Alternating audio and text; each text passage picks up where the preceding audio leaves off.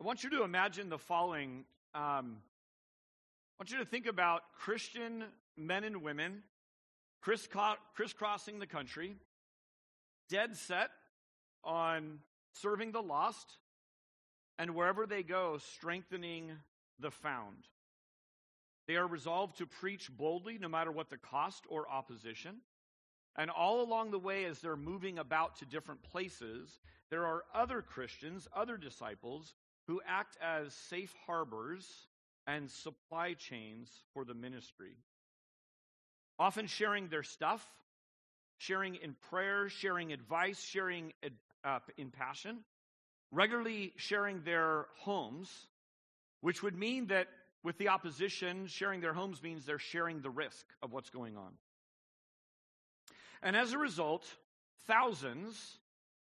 millions are coming to Christ, finding freedom from a past that was marked by slavery to sin, and hope for a future that they never thought would be possible in this body of death that they carry around.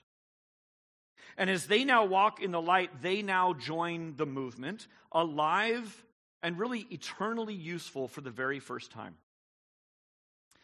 This is the church at her best. This is the church that we read about in the Bible. This is the church that has continued through history. In fact, it's continued through history, and we can actually see nations changed by the church. This is actually the church that we received. It's the heritage we received. It is the legacy that we will leave behind. This is us here this morning. And just how we step into being the church at her best is shockingly simple and incredibly accessible. I want you to turn in your Bibles to Acts chapter 21. We're working our way through the book of Acts, and as I studied this passage and looked at this passage, I just kept seeing a shining example of the bride of Christ. Now, if you're new to Christianity, if you're new to the church, what does that mean? The bride of Christ is the church. And I'm going to use the church most commonly as the capital C church. That is the church eternal, the church worldwide. Not neighborhood Bible church, which is a local, visible expression of the church, but the capital C church. Any and all who would be called into the family of God. So the bride of Christ is one of the biblical metaphors that we have for the intimacy, think about it, the exclusivity of Jesus Christ as being our lover, as being the one that we're bonded to as in a marriage. So here's the context that we're looking at. Paul is wrapping up a missions trip. This is the third one, and he's trying to make it to Jerusalem in time for Pentecost, so he can preach the gospel to his beloved Jewish countrymen who will sure to be there. This is sort of like the Jewish equivalent of trying to make it to Times Square by New Year's Eve, right? But instead of showing up and someone pours you a glass of bubbly, puts their arm around you and starts singing for old acquaintance, instead of that, they're trying to kill you. That's sort of the scene that we have, okay? So it's Paul making it to Jerusalem for their biggest holiday, Pentecost. And once he gets there, he already knows, and other people know, that they're trying to kill him. Part of why the backdrop is so powerful is this. Often we think the church at her best requires certain factors that actually don't exist in the Bible. It's like a battle that we're fighting, and we think, what do we need for this battle? And we look at it, as hard as we try to look at it through a spiritual, eternal lens, we look at it through a fleshly lens. We would need this many people. We would need this tactic. We'd need a certain kind of commanding officer that would inspire the troops. And then God repeatedly does what? Something totally different. Go march around the city and play music. Really? Yeah, do it. Okay. So God has a different way of doing things. The church doesn't need peace or comfort or rest to be at her best. None of that is going on in Acts chapter 21. I want to say that again because I think we're deceived by this. The church does not need peace or comfort or rest to be at her best. In fact, quite the opposite is going on.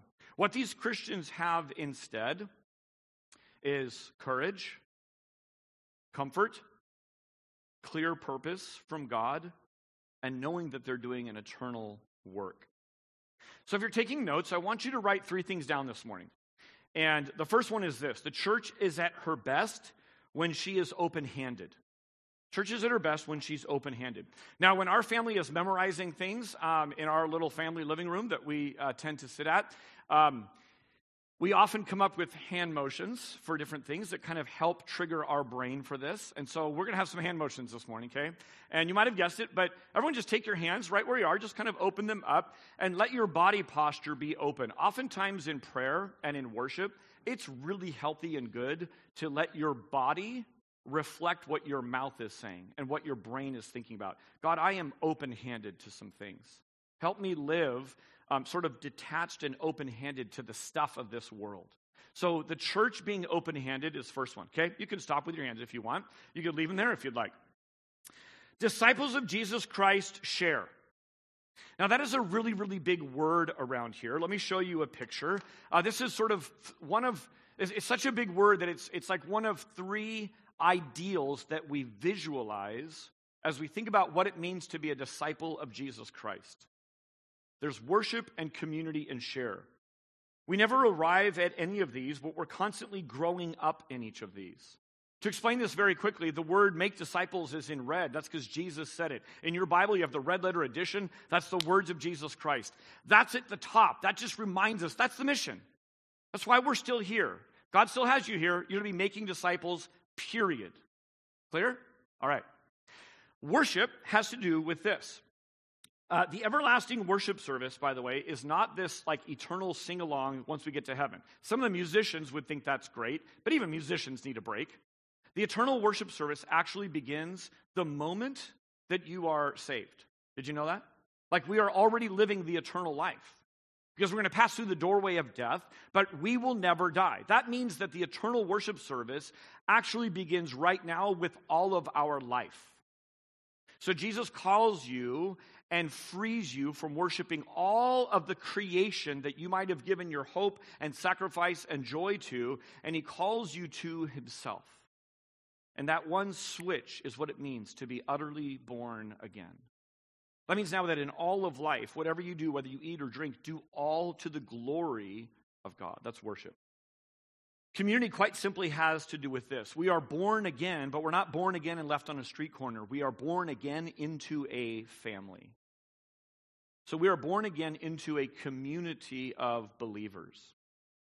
And if you were to read the Bible and just sort of begin to take a note of all of the one another's that we're commanded to do in the scriptures, there's more than 150 of them. Most of them are positive. Be kind to one another.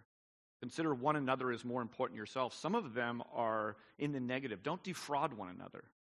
You want to know how to live in the family of God? There's whole books on this in the Bible, but begin to look at the one another's. Finally, we say this often, that worship and community have a point, right? We're not just saved to worship God and live in community and endlessly have worship services and potlucks endlessly back and forth until God comes back. No, they have a point. We're called to share. So that's this third aspect of being a Christian. First and foremost, what are we called to share? Well, if make disciples is the number one thing in our life, if the mission of Jesus Christ is the number one thing, then the best thing we could possibly share with someone is the gospel. It's just sharing the good news of what we've discovered. God's already done things. We want to talk about it. God has done things on behalf of a sinful race who are in grave danger and either don't know it yet or are living in rebellion and denial to their sin. Right? Because sin has a season of where it feels like it's okay. Sin has a season where it's not leading to death. But it always is. It's always working against you. It's always holding you down. So the gospel is just sharing the good news of that. But it doesn't stop with a sermon or words. What we are called to share is not just the good news with our mouth, but the good news with our life.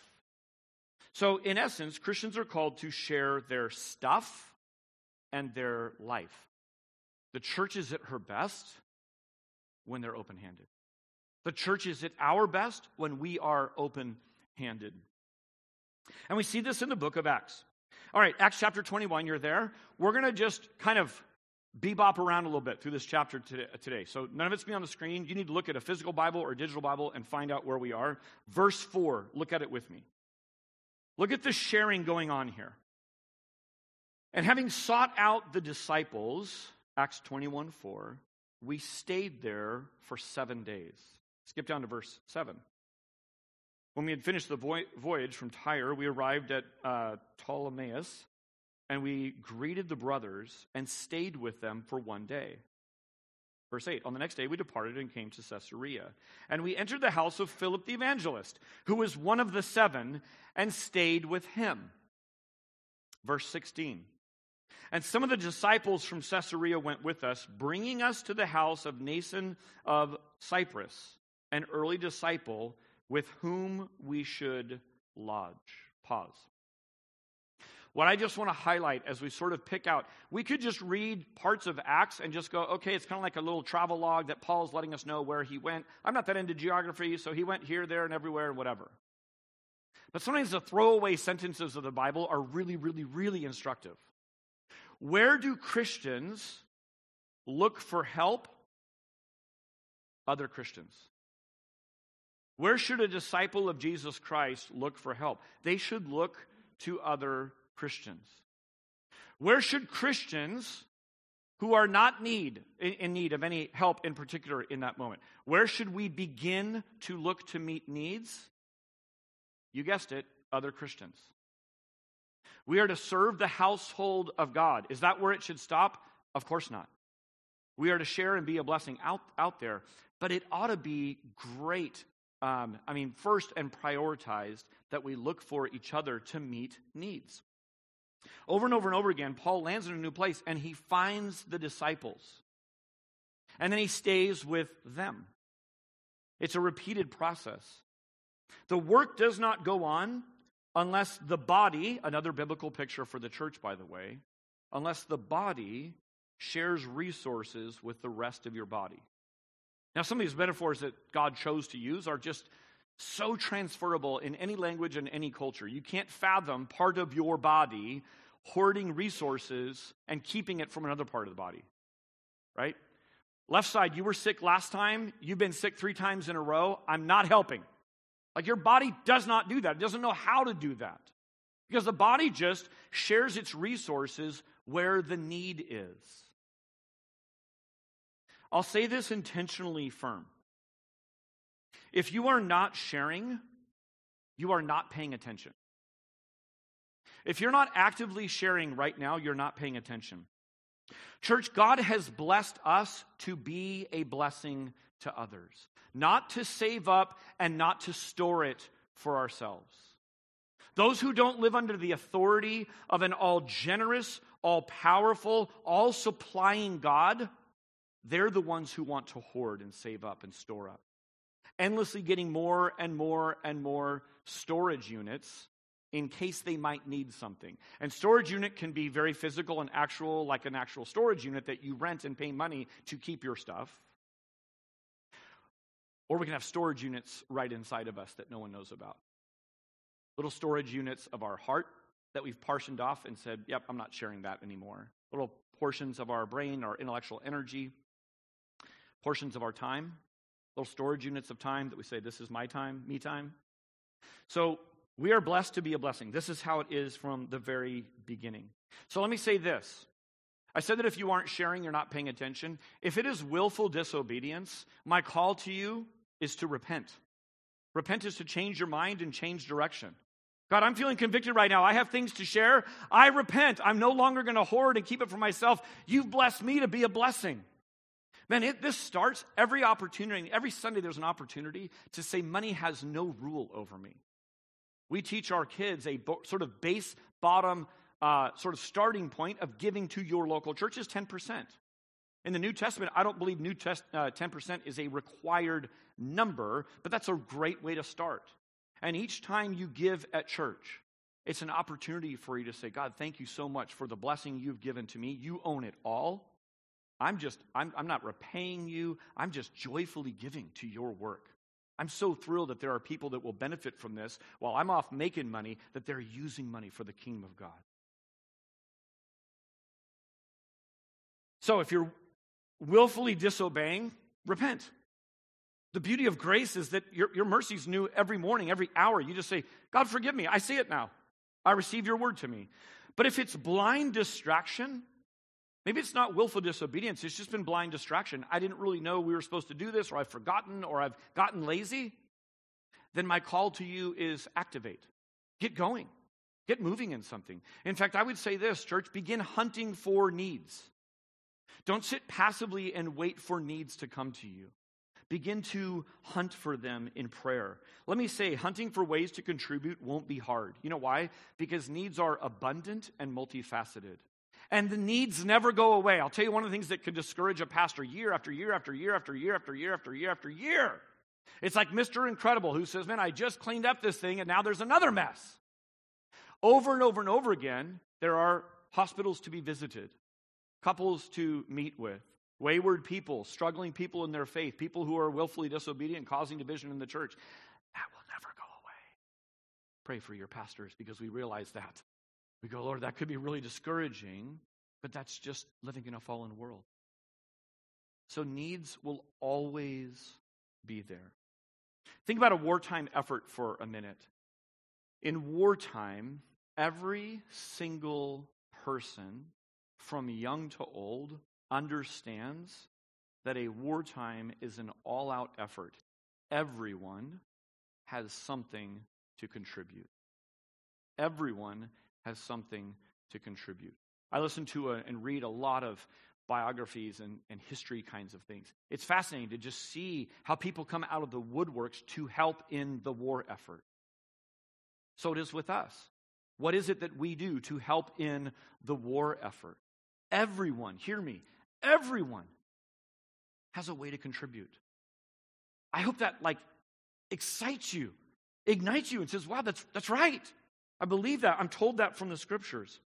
Let me just tell you a couple of ways, in case you're thinking open-handed means, well, I don't have a ton of extra cash or I don't have a ton of extra stuff, so I must be off the hook. Wrong. Here we go. Listen. Time. We're all gifted the same amount of time. Possessions, passions, homes, finances, participation.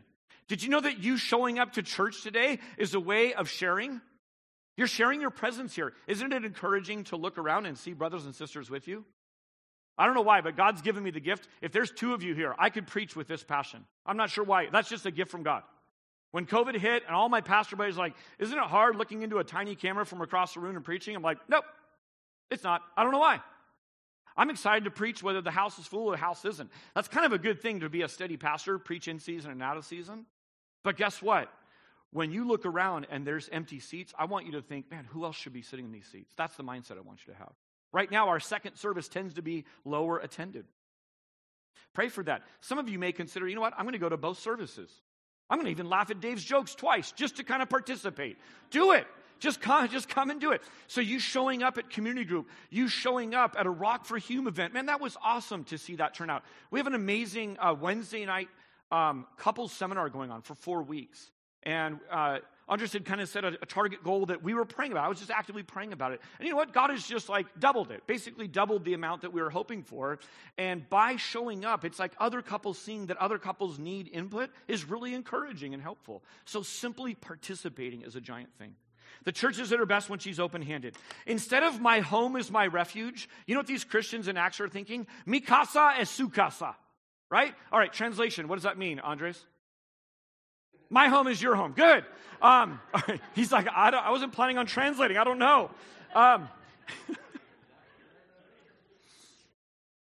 This is why some of you don't sit in the front row. I can see you in the back, too. I can see you all the way in the back. I'll call you out. Isn't that beautiful, though? Not I'm the Lord of my manor, and once I'm here, I close the garage, I get settled, and now this is me time. Instead, just going, no, this is, I have a home in the Bay Area. I have a home that can be used for God's kingdom. Over and over again, Paul is staying with people. In case you haven't figured this out yet, the Bay Area, San Jose specifically, is a very transient area. Tons of people coming, tons of people leaving. That affords the church a massive opportunity to love in some really tangible ways that we see in Acts chapter 21. Many people are constantly coming here and they feel disconnected. They have little to no family in the area, and so what a role the church can fill.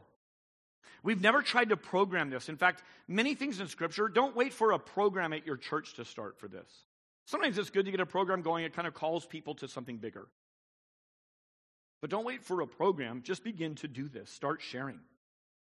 One really simple idea is that probably most of you, let's just take a quick poll. How many of you plan on eating dinner tonight? Raise your hand.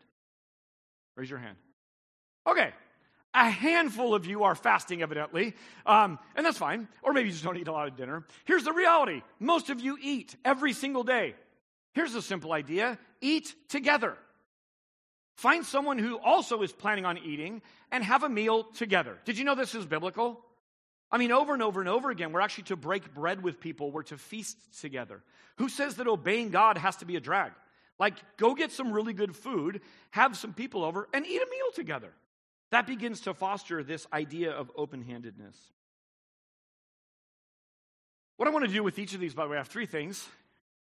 I want to just point out an example. Sometimes this is like thanking people at the Academy Awards. I've never had to do that yet, but you're going to leave someone out, so I'm not trying to leave anyone else. I just want to show you that we don't just read about this in the book of Acts. We don't just see that in Nazi Germany, the church really came together and were open-handed and had all things in common. I want you to see that right now, in possibly ways that are unspectacular to you, and maybe even unseen to you, that the same Spirit of the risen Jesus is accomplishing this in our midst.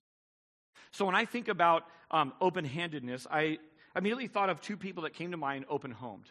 Number one is the Golding family. The Golding family has only been with us for a few years. It was sort of like early COVID times or something, and they sat out there, and they're kind of like us. They show up at a church, they make a splash. Like there's just a lot of them, and they were there. And just this week, I didn't get a chance to be at Harrison's last Sunday, so I texted him like, hey, can I pop by? I just want to say hi. He's like, yeah, sure, come on over. So I walked over, and typically their front door is open. So guess what? Their front door was open. So this is the kind of relationship I have. They've never countered me on this, so I think it's okay. But I walked in, I just said, knock, knock. I didn't hear anything, so I walked right into their house. I mean, it's open. Like I could be the FedEx guy, and I could come walking in. And when I came in, I just saw some of the family there, and I was greeted warmly. It wasn't like, what are you doing in my home? Get out. Like, wait for me to answer the door, Dave. It's not like that. A second family is the Ptolemais family. Gria is one of our elders. Jamie and Gria are very active here. And we have huge news to celebrate. They are, according to Gria, the last final thing happened, and according to Jamie, it may not have happened. So there might be some marriage counseling coming up. I'm not positive. The bottom line is they are either finished or like almost finished, being totally approved to do refugee foster care. Something they've been praying about and God's been leading them. There's thousands upon thousands of refugees who have lost everything from another country living on military bases in the U.S. Did you know that? That's because it's not talked about by a lot of mainstream news. You have to hunt for that kind of news. So strategically, being open-handed, the PAs have prayed about, hey, our daughter Lauren is leaving for college. How might we use the extra room in this season? Now, if you don't know their story, you might think, well, that's easy. They're probably empty nesters. Wrong. Lauren's the oldest of 5. So that means they'll still be caring for 4 younger children while taking in probably a late teen refugee girl. Do you know how much crossover there is in vacancy for the room? Very little, because I think Lauren leaves this next weekend, if I'm not mistaken, for college, maybe the following one. And as soon as she's gone, they didn't start thinking about, well, how can we now use our resources? They prepped and were strategically thinking, how can we use it ahead of time such that this long process is there? So we will be praying for them. Church, I'm calling you to pray for the Ptolemais. We are joyfully looking for a new foster the city advocate because Jamie will be on a daily mission to serve foster youth that will be living in her home. So we joyfully off-ramp. This church has joyfully off-ramped probably 4 advocates at this church because they keep taking in kids who are in need, and then we say, well, let's get someone else. So that's a little word that's out to you. One more thing. There's a Put Me In Coach card in front of you. It also lives digitally on your phone at all times. We will have need for some homes this coming community group season, which will launch next month. We'll have need of some homes to open up weekly and welcome the believers to have Bible study in their home. And so oftentimes we have a community group leader and someone different who is the host, so that the whole body is functioning together and working together. So if that's you, if you're interested in that, Put Me In Coach, say, I'm interested in hosting a community group this next fall. They can put that down. All right. There's more to sharing than the what, though, isn't there? It's not just a matter of what you share, it's sort of how you share it. In fact, I would say hospitality, the word hospitality and what it takes to be hospitable requires at least two basic things. One is the actual sharing of resources. Some people are like, talk about hospitality, they pray about it, they say it's their spiritual gift or whatever else, but they never really share anything. So it requires actually sharing it, right? But here's the second part. A spirit of welcome and openness to making new friends. A spirit of welcome and openness to making new friends. So it's not just sharing your stuff, it's how you share it. And so that takes us to our second point. Second point is this. The church is at her best when she is open-hearted. Okay? Now, pretend you're at a Taylor Swift concert for a second and do this. Just humor me for a moment. Okay? This is what you would do if you saw Taylor from 3,000 miles away. You'd be like, Taylor, I'm so glad I'm here. The $1,000 was worth it. Okay, so that's that. If you're fancy, Cassie was doing some of you know it, but some like really fancy one yesterday. I'm like, I don't even know what that is. There it is. Yeah, and I'm like, wow, they're like, the old people are onto this. Let's think of something new. All right.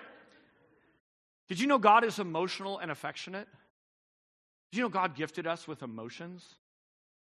It's staggering to me how the church can sometimes swing back and forth between intellectual and emotional. If you let the whole thing be emotional, it's a mess. If you let the whole thing be intellectual, it's a mess. God created the head and the heart to function together. Warm friendships and close relationships are actually a hallmark of Christ's Spirit being active and influencing of a local group of people. I love it when people show up here and say, I don't know what it is, but I just feel the love of God here. I go, I know what it is.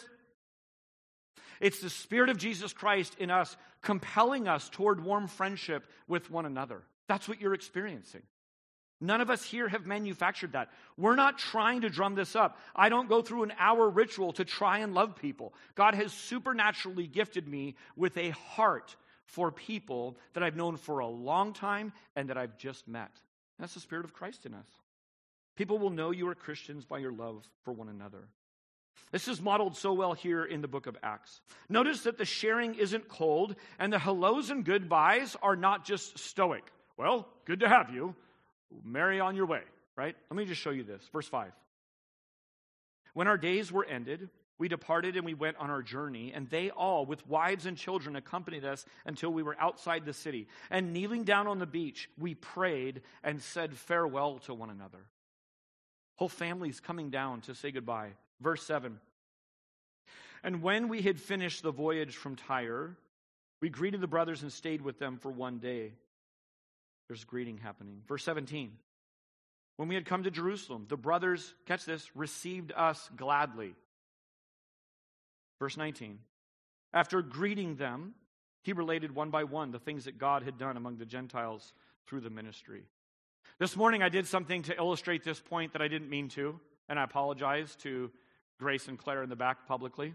I walked in this morning after missing an entire Sunday, and right away I said, hey, do we have the sermon keynote downloaded yet? I got right to business. That's actually not like me. That's not my norm. I caught myself and I said, oh, good morning, by the way. Sorry, I jumped right to business.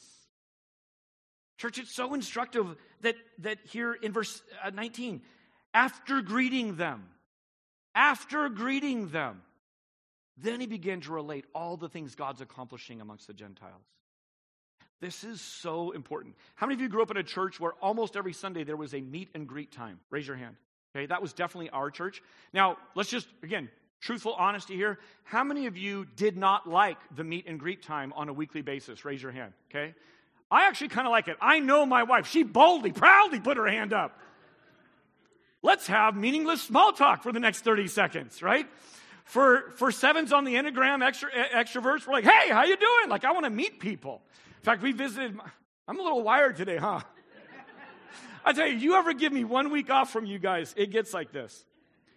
We visited my friend's church. This is a guy that we were in each other's weddings together. And I said, I'm going to just be an introvert today. So we're in a church of this size. We show up with our whole family. We're sitting in a middle row. And there is meet and greet time. And I'm like I'm trying to hold it together. I'm not reaching out. I'm not turning to anyone. Here's the bizarre thing. I think one person finally, after an awkward 26 seconds, finally said, are you new here? Like, duh. I mean, it's a pretty small church, and we're obviously new. All right, let me move on. All this to say, greeting is important. Taking time to see people well is really, really important. I'll tell you something I love about the general tone of those who attend our third service. Because we're doing meetings together and we have band time together and all these different things, you know what third service people tend to be really, really good at? They take the time, which feels inefficient to me, San Jose American Dave. If I walk into this room and the band is playing, my greeting will be, hey guys, what's up? It's so good to see you guys. You know what third service will do? I have some third service people here. So here's what they'll do. They will take the time to come and be like, Andres, how are you, brother? Man, it's so good to see you. Nice to see you too, brother. See, he's not shocked by this. Now, I wouldn't stop there. I would go to Bella. I would go to Lucas. I would go to Mitch. I would just do the whole thing. And you know what? I'm starting to acclimate to our third service, trying to see people well and greet them well. I want to see them and say not only hello, but goodbye to them really, really well. That actually takes some intentionality to me. My love for them isn't any different than when if I walk in and say, hey, greetings, everyone. But I'm learning things from our third service. Like, it's really good to go around and say hello. My daughter just married into a Mexican family. Guess how they greet each other? Personally and individually. Hello and goodbye every time. It's just like this cultural thing we can kind of learn from each other. We see this in the scriptures. Right before this scene, flip open your Bible to Acts 20 for a second. Look at verse 36. This is the farewell scene at Ephesus. He calls the elders together and he gives some final words, and then this in verse 36, chapter 20. And when he had said these things, he knelt down and prayed with them all. And there was much weeping on the part of all. They embraced Paul and kissed him, being sorrowful most of all because of the word that he had spoken, that they would not see his face again. And they accompanied him to the ship. This is one of my favorite scenes in the Bible. I actually really love this because I just think how sweet it is to have ministered well together and to have done what 1 Thessalonians 2:18, where Paul writes this. He says, we loved you so much, catch this, that we shared with you, there's our word, not only the good news, but our own lives as well. That's the word share. That's what it embodies here at Neighborhood Bible Church. We don't just share the good news with you. I wasn't just some stoic preacher. We shared life together. We broke bread together. We laughed and cried together. And that's why there's affection and emotion at the end of this. Paul is moving on, but the work at Ephesus must continue. All right, here's my NBC example of this. I have a little list that I've been keeping. I think I looked back, and I've been keeping it maybe since 2009. And it's called my Gone But Not Forgotten prayer list. It's under a prayer subheading that I have. And Gone But Not Forgotten is filled with people who have moved on from Neighborhood Bible Church so that I won't forget to keep praying for them and keep thinking on just the way they've impacted and shaped this church. What's kind of cool is one of the last ones to leave that made that list is from October of 2022. It's the Chia family. And Tracy Chia is actually back with us. We keep stealing her back to play acoustic guitar. So give it up for Tracy in the back. I warned her, I said, you might make the sermon this morning, but don't worry, you don't have to do anything. Just kind of cool that she's here. You know what else is kind of neat? Unbeknownst to me until a few minutes ago, Brett Tsunami is sitting in the front row, and Brett is back. I love it. If you ever move away, if you go to a different state and you're in town and you don't come back to NBC, you will break your pastor's heart. I love that you know you have a place to come back here and just worship with us. It's fun to kind of be that. I also add individuals who have moved on from here to their eternal home. We've had deaths in a family because that's how life goes. And so they've made our gone but not forgotten list. And I want to add one more today. And his name's Mike Elix. It's his last Sunday with us. He's sitting right here. Now, Mike, adding you to this list, this is not prophetic that you're going to your eternal home. I just want to clarify that. Now it could happen. Because any day can mean a lot of things. But I want to say, Mike, we're going to really, really miss you. Mike's been involved. I was thinking about Mike and all the different ministries Mike's been involved in over the years. And those are just touch points. It's really about friendship. It's about getting to spend time with each other. The way that you've influenced our church family, the way our church family has influenced you. If you missed it, Mike just shared a really incredible part of his testimony and his story with us. I don't even know when. Oh, it was when the youth left for Hume. It was that Sunday. And had the courage to share it a couple of times. It's hard to share it once. But God's done incredible, incredible things through you, Mike, and blessings. He's moving off to Centennial, Colorado. And so I think he's our fourth family from NBC that now live in Colorado. So we have a little NBC Midwest contingent going, or Rocky Mountain NBC, something like that. Let me pray for you, brother, as you go. I'm going to kneel because that's what we see in the scriptures, that they knelt. God, I just thank you so much for my brother Mike. God, we know things in some ways won't change. We're just eternally friends and are a phone call, a text away. But Lord, it does grieve us not to see Mike come walking in each Sunday like he does. And so I thank you that you're already at work in Colorado. I thank you, God, that you've already steered him and led his heart for a place to live, a job. We pray for the right church for him to plug into. Thank you, God, that he's on the hunt and asking you about that. So we just pray a rich blessing on Mike as he heads out, and help us to show our love to him as he leaves us. In Jesus' name, amen. Everybody.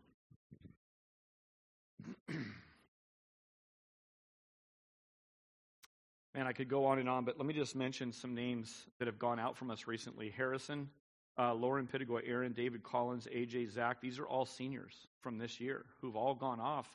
And here's what's really powerful. They're going to be missed. This is just me thinking off the top of my head. They're going to be missed because they've been present. I think that's a great goal, by the way. Be missed at your church. If you don't show up for a while, have it be so that you're missed. And one of the ways you do that is just to see people and greet people and participate. Romans 12 gives us this instruction: let your love be genuine, abhor what is evil, hold fast to what is good, love one another with brotherly affection, outdo one another in showing honor. What a defense it is to the truth claims that we make when we love one another deeply. Finally, the church is at her best when she is open-minded. Here's what I want you to do for this one. Okay, open-handed is this, remember that? And then open-hearted, don't think Taylor Swift, think Jesus. Okay, is this. Here's open-minded. Open-minded is this, okay, ready? Everyone do that. Here's what I want you to be open-minded to. The Bible actually gives us instruction on how to be open-minded and closed-minded, guarded. There's a time to unlock your door and welcome in. There's a time to barricade your door and not welcome in. The reason the hand motion is this is because I want us as a church, I want you as an individual Christian to be open-minded to the ever-expanding, mind-blowing mission of God. The ever-expanding, mind-blowing mission of God. How did uneducated disciples who actually got railed by the establishment, who are these guys? Why are they teaching in the temple? Throw them in jail. They're converting people in jail. Get them out of jail. They're back at the temple. Beat them up. That's helping the cause. Throw them back in jail. I mean, this is the ping pong thing that's going on in the book of Acts. How is it that they start in an upper room and now they're expanding to the known part, like the very far reaches of the known world? Well, it's because God has an ever-expanding, mind-blowing mission called disciples of the whole nations, of the whole world. And if we leave it to what we think is possible, if we leave it to how we think it can be accomplished, I guarantee you it will be too small. It will just be way too small, like everything else we would come up with on our own.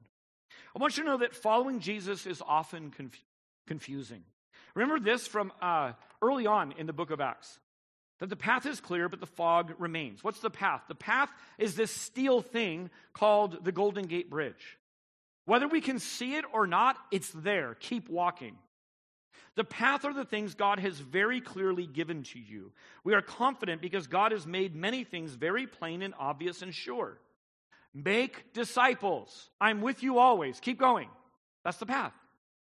Walk in holiness. That's the path. Don't jump off the side of the bridge, right? Don't sin. That's the path. There's many, many things. They're very plain and obvious. Don't sit around waiting for the will of God. You already know what it is. So that's the path. What's the fog? The fog is all that's mysterious. All the rest of life that's utterly confusing and mysterious. To be a Christian is to be confused. It's to be really clear on some things, clear like you've never been, but it's also to be confused. Look at the leadership of the Spirit just in this chapter. Look at verse 4. And having sought out the disciples, we stayed there for 7 days. And through the Spirit, they were telling Paul not to go on to Jerusalem. Through the Spirit's guidance. How about verse 11? And coming to us, he took Paul's belt around his own feet and hands and said, Thus says the Holy Spirit, this is how the Jews at Jerusalem will bind the man who owns this belt and deliver them into the Gentiles. Over and over and over, Dr. Luke has reported on the Spirit's leadership in the early church. We see why there's urgency that has overcome Paul, because God has shown him the path. Flip over to 19, verse 21 for a second. Acts 19:21. Here's a synopsis of the entire rest of the book. This is why Paul is so adamant that he must keep moving. It says, Paul resolved in the Spirit. You got to circle that word and have a conversation with the Lord. What does it look like, God, to be resolved in the Spirit over a certain task or idea or direction? I want that. Paul resolved in the Spirit to pass through Macedonia and Achaia and go to Jerusalem, saying, after I have been there, I must also see Rome. In the story, the year is now 57 AD. He makes it to Jerusalem in this chapter. That was chapter 19. We're now in 21. He makes it to Jerusalem just like he thought he would. And he's about to endure a 2-year ordeal of captivity and endless court proceedings. He will, in fact, head to Rome, which is where the book of Acts ends. So right here in 1921, we see God's already revealed to Paul what's going to be the end of Team Paul. You're going to Jerusalem, you're going to end up in Rome, the absolute capital of the world. You're going to preach the gospel there. But now listen for the fog. He's walking on the Golden Gate going, I know Jerusalem and I know Rome. I don't really know much beyond that. Look at verse 22 of Acts chapter 20. And now behold, I am going to Jerusalem. Here it is again. Constrained by the Spirit, not knowing what will happen to me there, except that the Holy Spirit testifies to me in every city that imprisonment and afflictions await me. God never promises a fully explained plan, but he promises an ongoing conversation. I was thinking about this earlier today. I said, God, earlier this week, I just wrote down, God, help me to remain as committed to the conversation as you are. You're not going anywhere in this conversation. Through the highs, the lows, the easy, the hard part, you're committed to being in an ongoing conversation with me. He never promises a well laid out plan with all the details and specifics. Following Jesus is often confusing to you, but also to those around you. There's always fog that accompanies the Christian life. It's why the Christian life requires faith. Plan on being mistaken for being crazy as a Christian, even by other Christians. I want you to watch for open-mindedness in the part of these believers. Look at verse 10. Verse 10 describes that while he was there, this prophet comes down and begins to do what I just read. He takes a belt, he binds Paul up, and says the owner of this belt is going to be treated this way by the Jews in Jerusalem. That's exactly what happened. And then verse 12, when we heard this, we, the people there, urged him not to go to Jerusalem. Then Paul answered, "What are you doing, weeping and breaking my heart? For I am ready not only to be imprisoned, but even to die in Jerusalem for the name of the Lord Jesus Christ." Who's writing this? Dr. Luke. So Dr. Luke is on the side of Team Stay.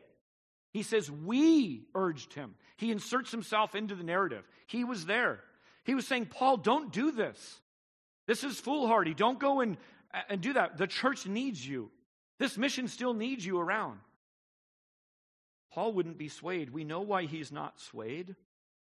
Because he's constrained by the Spirit. He's already had conversations with the Lord that say, this is what I have for you. There's no contradiction in what the Holy Spirit is telling this prophet and what the Holy Spirit is telling Paul, although it seems like there's some conflict. What do you do when one camp in the church says, the Holy Spirit's prompting me, I'm really clear, I've read this passage, this is on my heart, and another side of the church says, no, we're equally convinced this way, and there's at odds. That's what's happening here.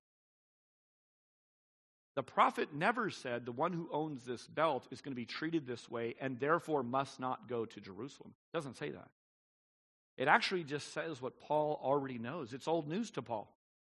Wherever you go, Paul, the rest of your days, you're just going to be like beat up and imprisoned and in court stuff. So if that's your prayer, like stop praying that. That's over.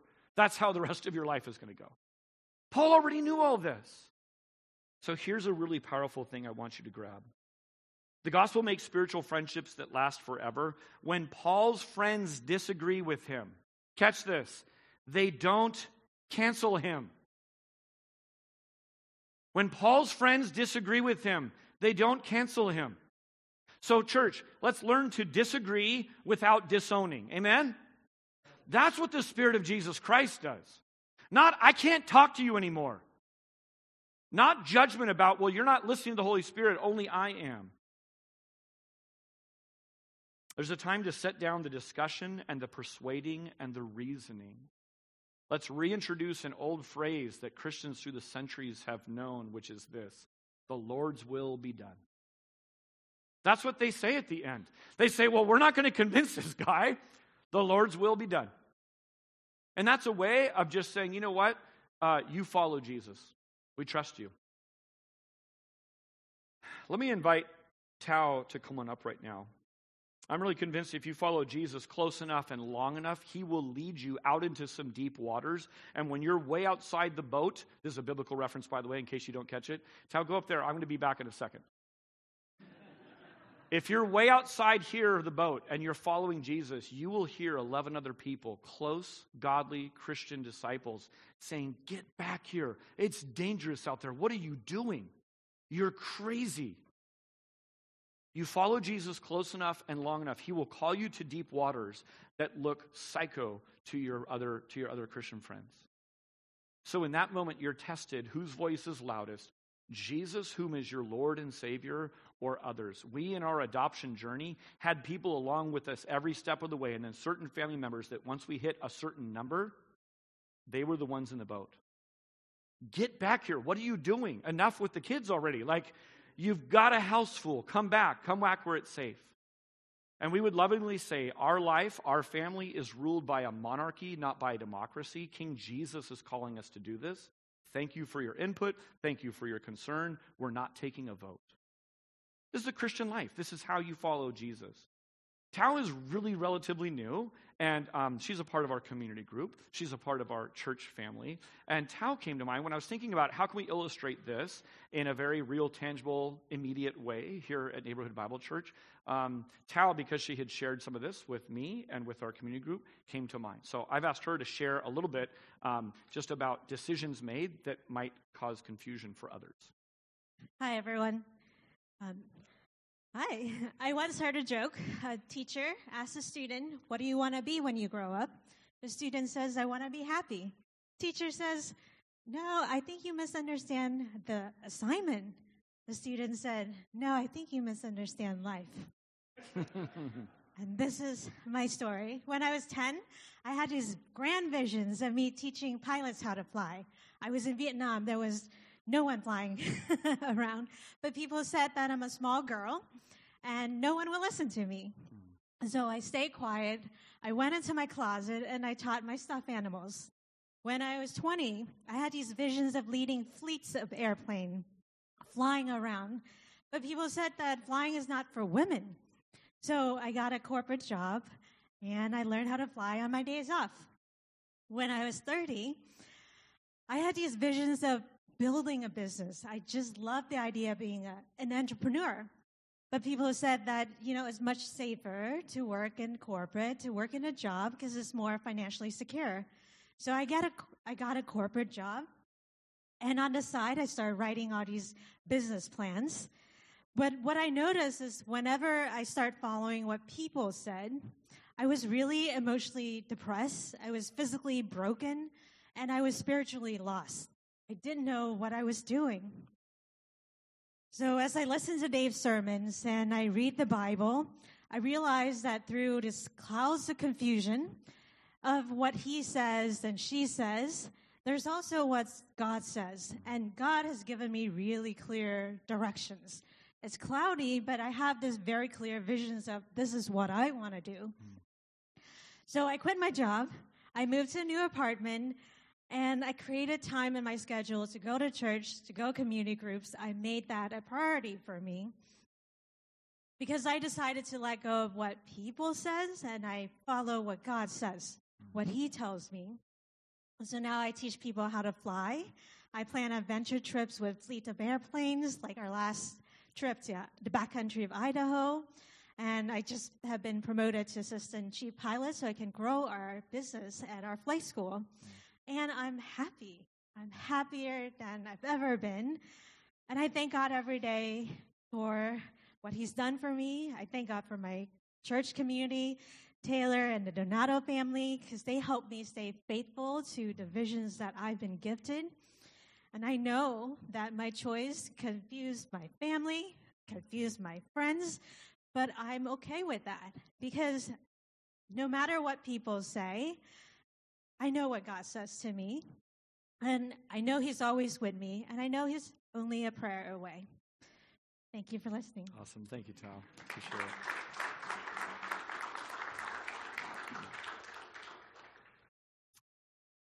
Awesome. What a picture of just, again, sort of expanding something God put on Tal's heart and expanding that vision. In community group, she would come kind of week after week, and she was making these big, major decisions and utterly confident. And she just kept saying, yeah, this is the bridge. Like, I'm really clear at this part. There's a lot of things that people are trying to warn me about, but that doesn't bother me. I know God's calling me in this direction. That's alive and well here. I wrap up with this, the secret sauce. What's the secret sauce to this? I had to grab this picture of this little hobbit-looking door church. It looks just amazing. Church is not a building. Lucas said that in the opening. I don't think he knew this is exactly where the sermon was going, but the church is not a building, it's us.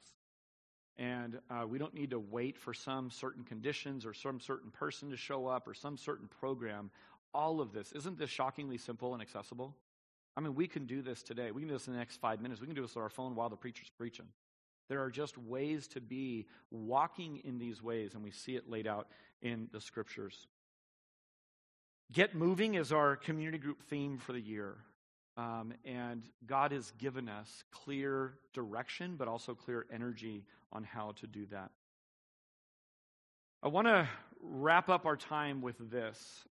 This is our own church now, sort of moving and thinking to us specifically, not the capital C church, but this local church body. Even though the sign is now faded, this is back when the sign was brand new or due for a new sign. But what a great truth. The truth hasn't faded for Neighborhood Bible Church. That we are an always open church in multifaceted ways, right? That God is doing things. We're open to renewal. We're hopeful and positive that God can and will keep renewing what's going on here.